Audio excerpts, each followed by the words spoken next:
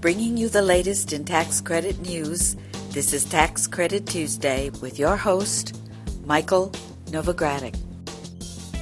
The legislative challenges have been significant. We very much need the legislation. We got to produce housing. We're still in a very volatile industry. It's a challenging atmosphere for almost anyone. We can't get all these mixed signals and messages. If he doesn't have a bipartisan bill, nothing's going to happen. Alternative energy is still very expensive.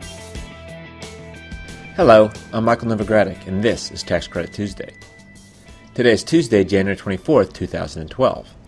I will start today's podcast with a review of last week's Joint Committee hearing on the Volcker Rule.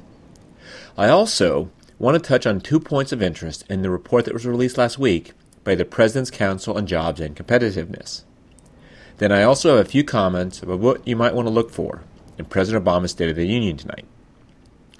Turning to our new market tax credit segment, I have good news to share from Indiana, where a state new market tax credit was proposed in the state's legislature. In our low-income housing tax credit section, I have several items.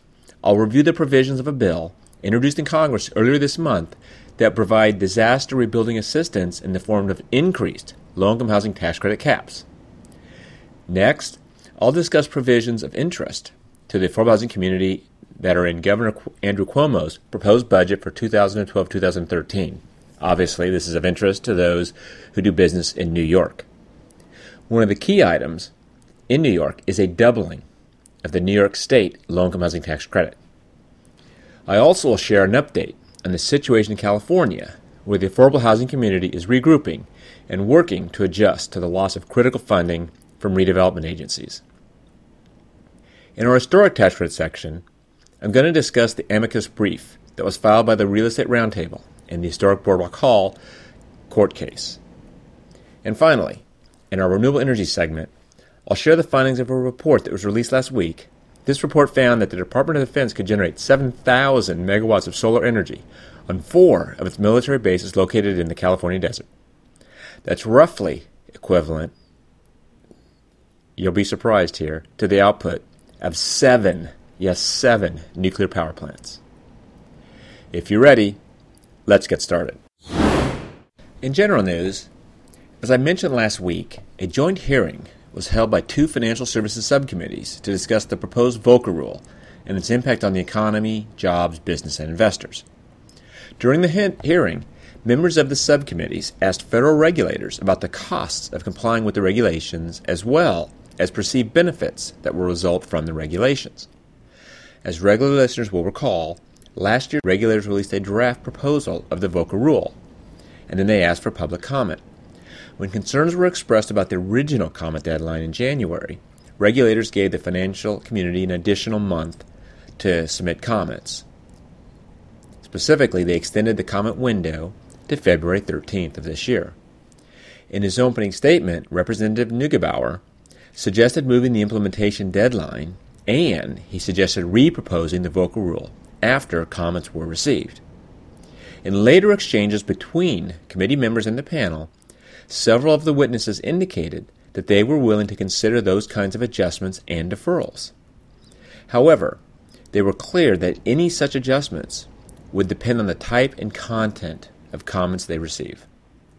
Once again, comments on the proposed Volcker Rule are due no later than February 13th. I encourage those in the affordable housing community, as well as those involved in community development and renewable energy, to consider submitting comments on the rule, because it's certain to have significant implications for the tax credit equity markets in the years to come. Those implications relate to the ability of banks to continue as investors, for banks to continue as sponsors, as well as for banks to serve as guarantors and provide other services to tax credit equity funds.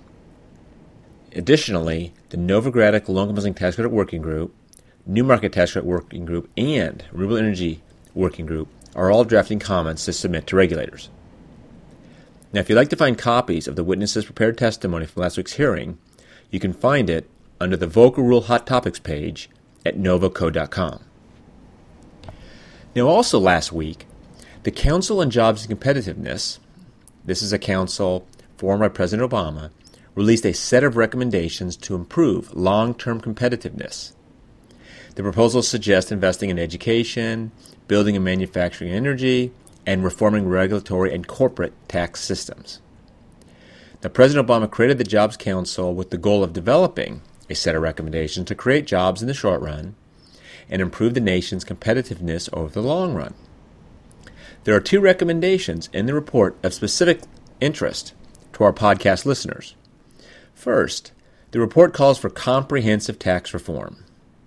The Job Council support measures to move from a corporate income tax system with a higher rate and narrow base to one with a broader tax base and a lower overall rate.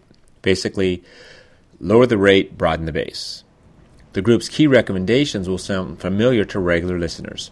As I just said, broaden the corporate tax base, lower the overall corporate tax rate to internationally competitive levels, consider a territorial system of corporate taxation, and create a process with teeth to forge consensus on tax reform. The second recommendation of interest to listeners is a call to extend the renewable energy production tax credit. The Council notes or believes that making the R&D tax credit permanent and extending production tax credits for renewable energy will promote innovation and investment. The second recommendation was welcomed by the renewable energy community, something you might expect. Denise Bode, CEO of the American Wind Energy Association, issued a statement on the report's endorsement of extending the production tax credit. The statement said, and I quote, "This endorsement of an extension for wind energy's key production tax credit is yet another indication of how vital wind power has become as a source of American jobs and how important fast action on the PTC, production tax credit, is to keeping this economic success story going." Close quote. Also, as most listeners know, President Obama is scheduled to deliver his annual State of the Union address to a joint session of Congress this evening. Listeners to this podcast, I expect to be listening closely for references to certain topics.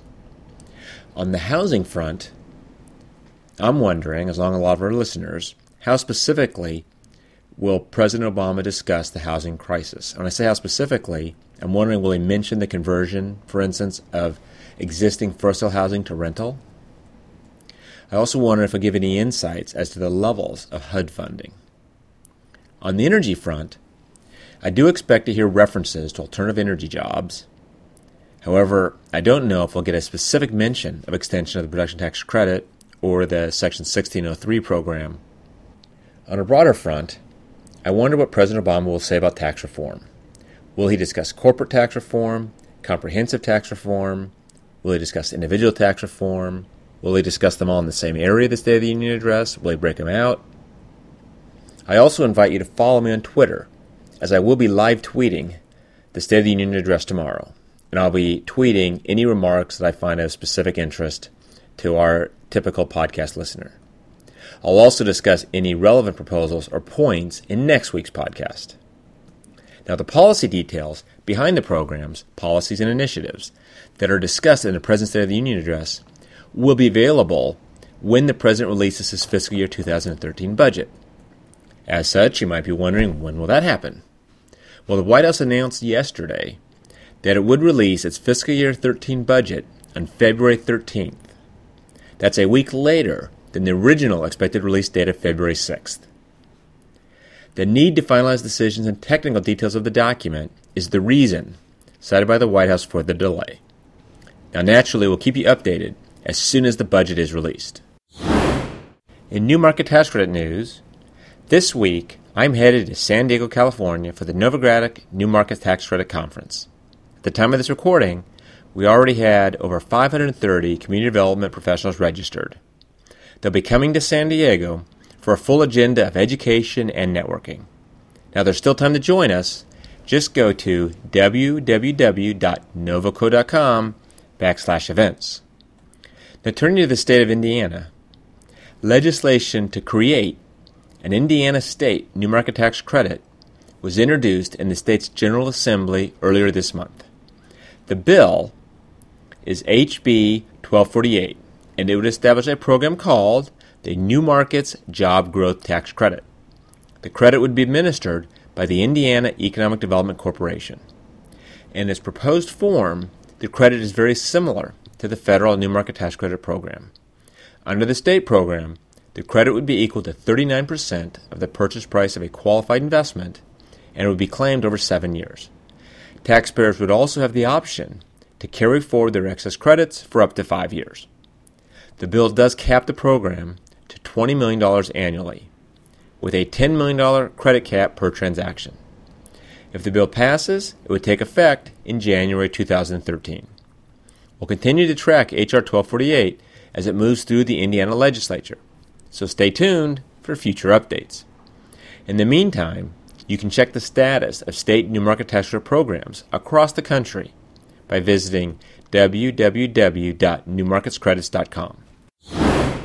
In low-income housing tax credit news, states that were hit last year by Hurricane Irene or Tropical Storm Lee may receive disaster rebuilding assistance in the form of increased low-income housing tax credit caps. On January 10th, Congressman Christopher Gibson and Tom Reed of New York introduced H.R. 3769, the Irene and Lee Tax Relief Storm Recovery Act. The bill would raise the low-income housing tax credit ceiling of each state that includes any portion of the Irene-Lee disaster area. The increase would be for calendar years 2012 through 2014. 10 flood-damaged states would qualify, and they'd receive an additional 50% of their annual low-income housing tax credit allocation. For New York, for instance, that's $20 million, given the state's approximately $40 million annual allocation. In addition, properties located in the disaster area that are placed in service during those years would be treated as difficult development areas under the bill. H.R. 3769 was referred to the Committee of Jurisdiction, which is the House Ways and Means Committee. Now keep tuning in for updates as the bill progresses through Congress. You can also find out whether a bill is gaining support among members of Congress by checking our federal legislation tracker in the monthly Journal of Tax Credits. You can also check online at www.novoco.com/hot topics. Turning to another New York matter, New York Governor Andrew Cuomo presented his proposed 2012-2013 executive budget to the legislature. It happened on January 17th. The budget is $132.5 billion, and it included several allotments for state affordable housing programs. The budget proposes 1. Holding the Low-Income Housing Trust Fund steady at $32.2 million. 2. Holding the Homes for Working Families program also steady at $7 million. 3. It increases the Rural Rental Assistance Program to $19.6 million from $50 million. 4. It eliminates funding for the state's Neighborhood Preservation Program and Rural Preservation Program. And 5, maybe of most significance to many of our listeners, allocates an additional $8 million to the state low-income housing tax credit program for each of the next 5 years. Overall, the executive budget recommends $291.71 million for the Division of Housing Community Renewal. Now, this is a decrease of approximately $22 million from last year's budget. Most of the decrease is due to the elimination, as I referenced above, of the rural and neighborhood preservation programs, as well as a reduction in federal authority for the Small Cities Community Development Block Grant Program.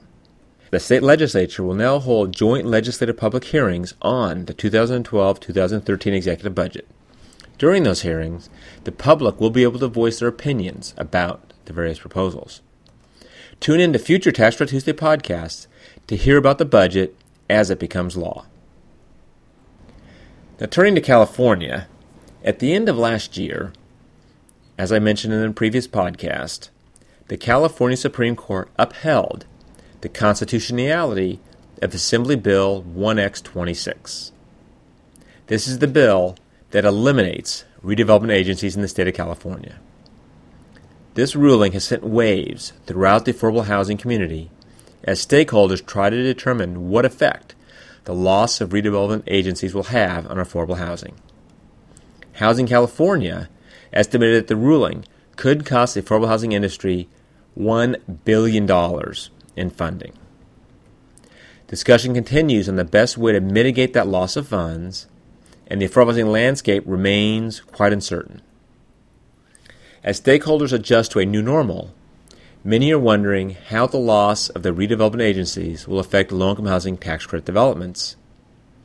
At the time of this recording, the California Tax Credit Allocation Committee, or TCAC, had not changed its competitive criteria for the low-income housing tax credit. TCAC was still giving preference to properties with the highest ratio of public funds. The redevelopment agency's dissolution shouldn't have much of an effect on properties during TCAC's first allocation round, because properties applying in this round should already have their commitments from the redevelopment agencies, and those commitments are unaffected by the new law. The changes, however, could, or probably will, affect second-round properties that had anticipated using redevelopment agency money for development. It's going to affect these properties because the law prevents redevelopment agencies from making new commitments. Right now, absent any additional legislative changes, which is certainly possible, I'd speculate that we'll see low-income housing tax credit projects with less public funding after the 2012 first LIHTC allocation round. This means that on average, projects will have fewer amenities, fewer services, and they'll be less rent skewed. And then you may also see, as a consequence, lower average per unit costs, as well as lower per unit tax credit requests. The dissolution of redevelopment agencies could affect only a small number of properties if the successor agencies are able to preserve their affordable housing set-asides. Redevelopment agencies were required to put at least 20% of their money into low and moderate income housing funds. Under SB 654, which the Senate Appropriations Committee passed last week, and this is my reference earlier to absent no additional legislation, this is an example of such possible additional legislation. Under SB 654, the existing fund balances on deposit in the redevelopment agency's low to moderate income housing funds would be transferred to their successor agencies. And as such, they'd get to keep that money. Right now, it's too soon to tell what the ultimate outcome will be. Now, it should be interesting to see how things do play out, and I will keep you updated on developments in future Tax Credit Tuesday podcasts. And then in the meantime, I encourage you to stay in contact with my partner, Jim Kroger, or you could also contact Thomas Stagg. They're both in our San Francisco office. They can be reached at 415-356-8000. In historic tax credit news, last week, as many of you know, we posted another amicus brief. It was related to the appeal in the historic Boardwalk Hall case. The document is an amicus brief filed by the Real Estate Roundtable. And the amicus brief supports the appellee.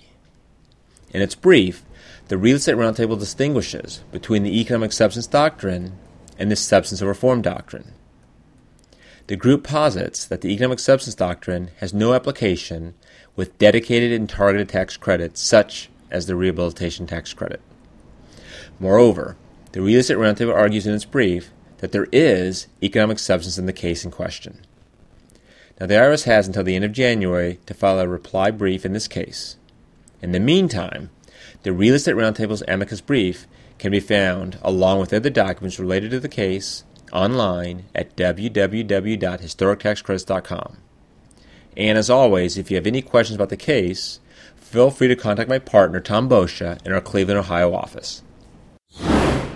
In renewable energy tax credit news, the Department of Defense could generate 7,000 megawatts of solar energy on just 4 military bases located in the California desert.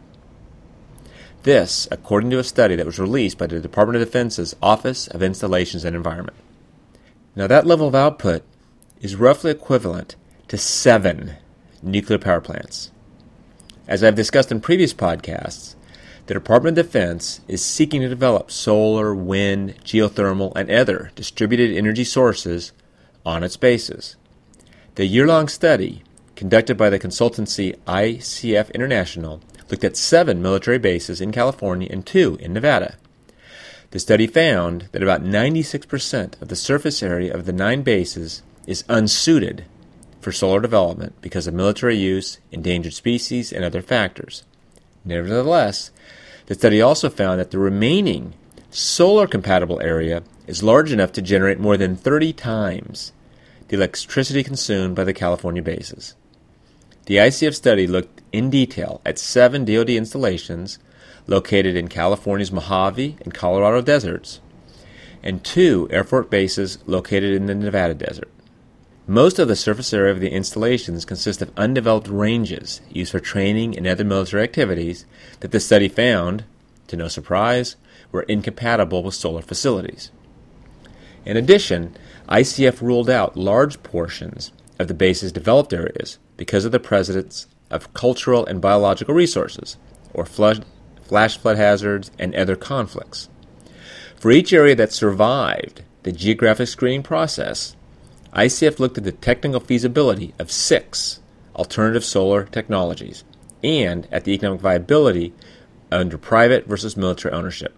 The study concludes that 25,000 acres, that's 25,000 acres, are suitable for solar development, and another 100,000 acres are likely or questionably suitable for solar. ICF assumed that 100% of the suitable land and 25% of the likely or questionably suitable land would be developed for solar energy. Finally, the study found that private developers can tap the solar potential on these installations with no capital investment requirement from the Department of Defense, and that the development could yield the federal government up to $100 million a year, in revenue of course, or other benefits, such as discounted power. Well, that brings me to the end of this week's report. Please join me again next week for another Tax Credit Tuesday. Among other topics next week, I'll discuss Congressman Senator Levin's plans to reintroduce legislation this year to change the tax treatment of carried interest income. I'll also bring you an update from Missouri, where lawmakers have, once again, proposed to decrease or eliminate state tax credits, including, unfortunately, the state low-income housing tax credit and state historic tax credits. This is Michael Novogradac, and I'll be back next week. Thanks for listening. This weekly podcast has been brought to you by Novogradac & Company, LLP. Archived discussions are available online at www.novoco.com/podcast or by subscribing to the Novogradac Report on tax credits in iTunes. Novogradac & Company, LLP is a national certified public accounting and consulting firm with 13 offices nationwide. Learn more about our professional services at www.novoco.com.